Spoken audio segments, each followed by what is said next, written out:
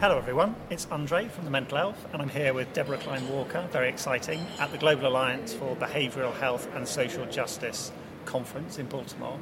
That's quite a mouthful, Debbie, and you've got a responsibility or a role in the name change. So first of all, tell us about your history with this organisation. Sure, it's great to be here and introduced to your network.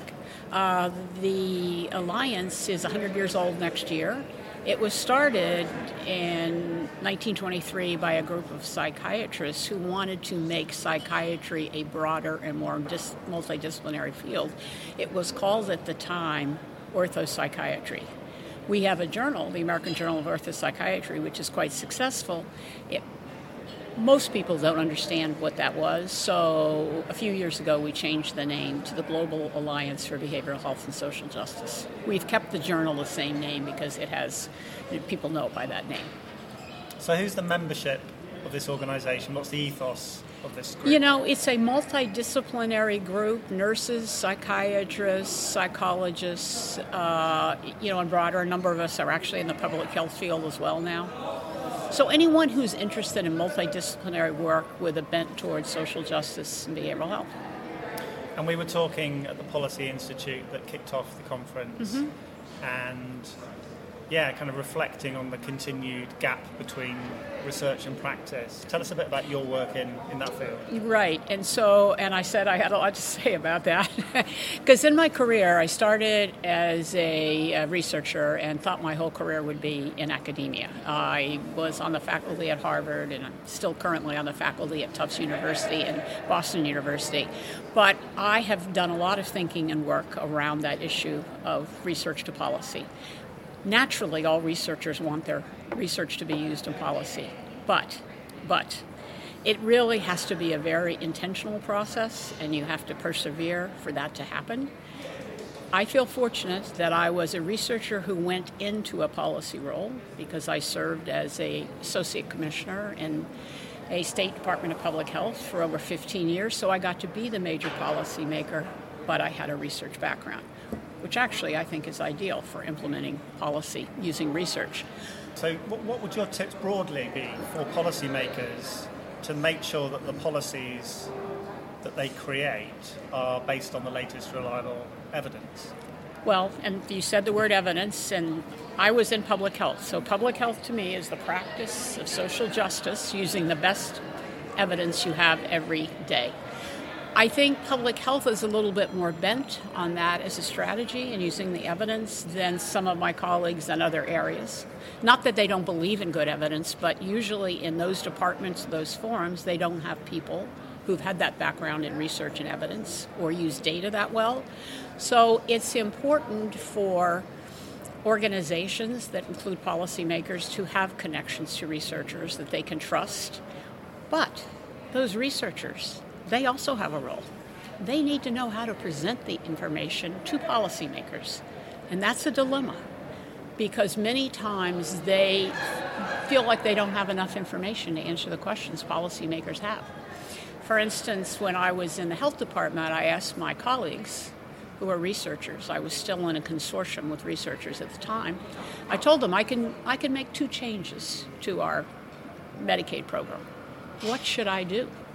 They couldn't answer the question because they didn't know how to take the body of research or evidence you already have to help me solve or answer the question I had. So that was kind of a mismatch. And I think researchers need to learn how to use the best evidence they have to be flexible to inform policymakers. Sometimes that's about presenting evidence that shows irrefutably that we should stop doing things that we're currently doing rather than coming up with new interventions or approaches. Well, that's true too, and people have to be able to hear that too as well. But, it's not usually black and white. That's the issue I'm raising. It's not usually black and white. Researchers usually only have one little piece of a big puzzle that you have to put into a policy. It's different if you're trying to advocate to start a program that you might have evaluated, but a lot of the policy questions are much bigger that need to be informed by research. I would just say I also have a framework that I like to use that was developed by our Surgeon General, Julius Richmond, and Milt Kotelchuk, who's a prominent public health researcher, and they talked about 3 components you had to have to develop a policy. First is the evidence-based, but second are the social strategies to get, and the political will. So we have frameworks in America that we use for using those 3 things to get to action, to change policy. So I think it's naive to think that an individual piece of research or a body of research is going to impact something unless you really have knowledge of the way the process works and how long it takes. I have some good examples on that. For instance, I was in charge of the tobacco control program, which was one of the first in the United States to bring about higher prices of tobacco and smoke-free environments, etc. And first of all, it took 40 years before the evidence that we knew about tobacco and cancer even got to the place that a health department was thinking about how to do it. That happened because the attorney generals sued the tobacco companies, which brought in a lot of money to our states. But also the states had a lot of money because big advocacy coalitions, which were supported by different associations like the Cancer Society, were formed to help do this movement. In Massachusetts, we had that money, but it still took 5 to 6 years to be able to make sure we had all smoke-free workplaces and communities, etc. So that's just instructive of how intentional the process needs to be to use the research you have, but also there's a huge process in terms of moving, especially when you're going up against something like the tobacco industry.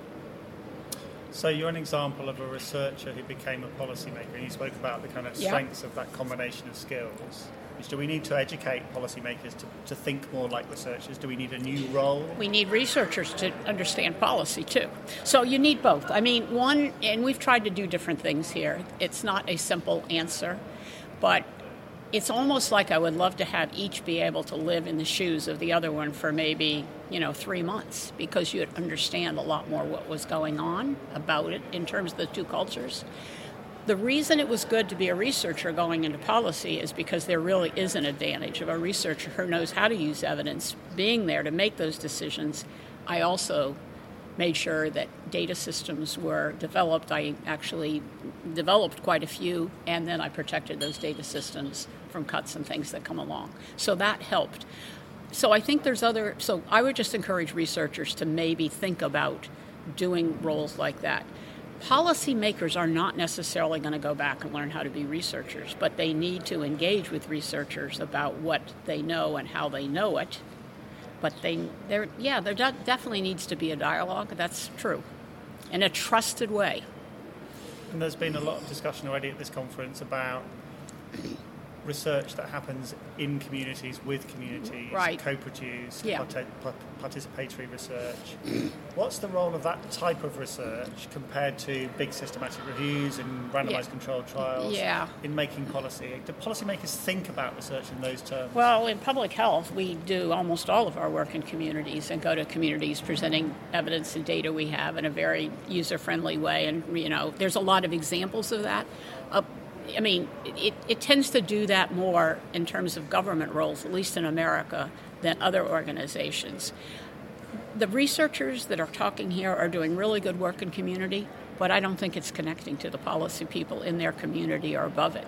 So we need to do better about that. Yes, community-informed and citizen-informed and family-informed stuff is important. But I also want to raise to you that I believe in Bronfenbrenner's socio-ecological model. He was a developmental psychologist, too, that he developed in 1964, actually, but it's widely used, which is terrific. But, he has those rings, the individual, the family, the community, and the society. I maintain that a lot of people who talk about community neglect thinking about society, because in the United States, many things that can be done in the community are put in place by policies and economic, social, whatever, that those communities are in that impact on what they truly can do. So I think we need to do a better job when we talk about community of talking about the influences of the outside on that community. I think we stop there. So that's just a little pet peeve of mine. It means all action is local, all public health is local, just as my Congressman said all politics is local. I totally get that. But if you do not think about the levers that the society, and even global society, place on that community, then you can't really maximize everything that could happen there. Finally, I just want to ask you advice for early career researchers who are doing work that they are inspired to do, that they have a kind of personal interest in. And that's, it's been a key part of this conference so far. How can they ensure that the work they do has the biggest impact on policymaking? That's a huge question. Well, first of all, I was just here and mentoring a lot of students. First of all, in my career, I started out as an academic, and I thought I was going to be an academic forever. I did do a lot of work in communities trying to get things implemented, so I went into a government job, and a really good place to do that. And then after that, I went into work for a big group that did all kinds of research for the country. So I never thought that I'd be in different places. The reason I'm saying that is I think you cannot do it all at one time in your lifetime. So you have to think more strategically. A young researcher who's going into research because they really want to do good in social justice, that's terrific.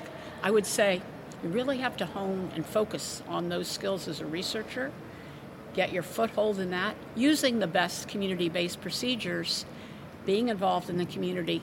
Then when you really want to start thinking about translating your research, which takes a while to accumulate a body, then maybe think a little bit more intentionally about how you're going to impact on those different policymakers you want to change, whether it's at the local, state, or federal level in the United States. But the other thing I would advise them to do is be parts of networks like a global alliance, like a public health association, or a discipline association who have an emphasis on policy, so that as you're doing that research and coming up with your body of research, you are learning about policy and how to be involved in that. Thanks so much for talking to me. You're welcome. I enjoyed it.